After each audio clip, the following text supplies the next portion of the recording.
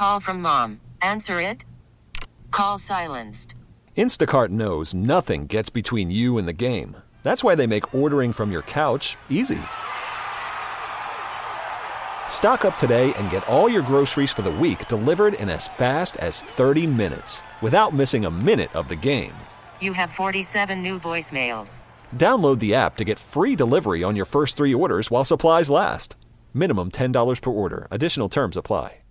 Hey, Rob Bradford here. I have set out on a mission with my good friends at FanDuel to prove what I have known for some time. Baseball isn't boring.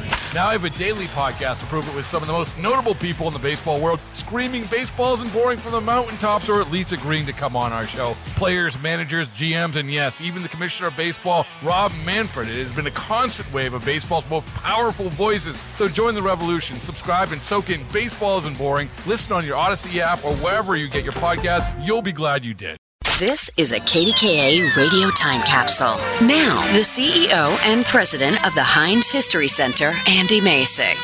I don't mean to be nebby, but Jeet Jet? If you understood that phrase, then you may be fluent in Pittsburghese. Western Pennsylvanians have one of the most distinctive regional dialects. But where did this unique lingo come from? The story traces its roots back to Western Pennsylvania's ethnic diversity and hilly geography.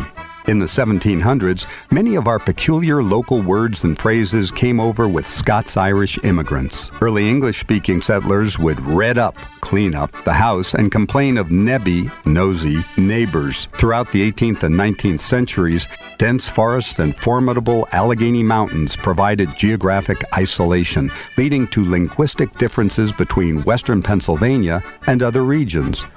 Over the next 200 years, the diverse peoples who made their way to the confluence of the three rivers developed their own way of speaking.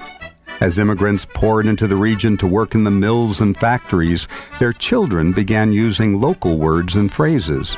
Over time, many Pittsburghers left out the infinitive to be.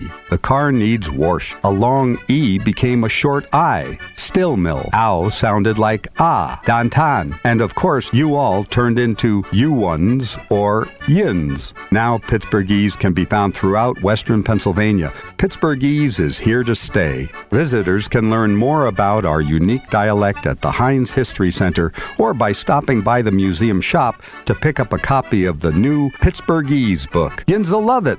No jagging around.